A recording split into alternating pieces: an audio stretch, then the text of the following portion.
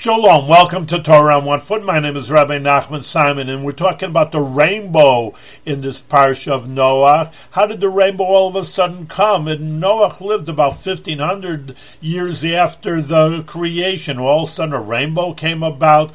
So it's very interesting. The Rebbe gives a beautiful explanation. What's a rainbow? It's just like a light that comes through the clouds. And he said that the world, if we can imagine, was a little thicker spiritually and physically before the flood. So the flood had actually not just it was a big rain or something. All right, so it rains a few inches, but it was a major flood, and therefore it refined the world. It removed a foot of topsoil, it says in the Medrash, and it also refined the world. So now all of a sudden that the world could have the lesser oxygen, whatever the clouds made up, exactly what that was, and then the light can come through and make a rainbow. So everything has a scientific reason, a reason from the Chumash. Have a good Shabbos.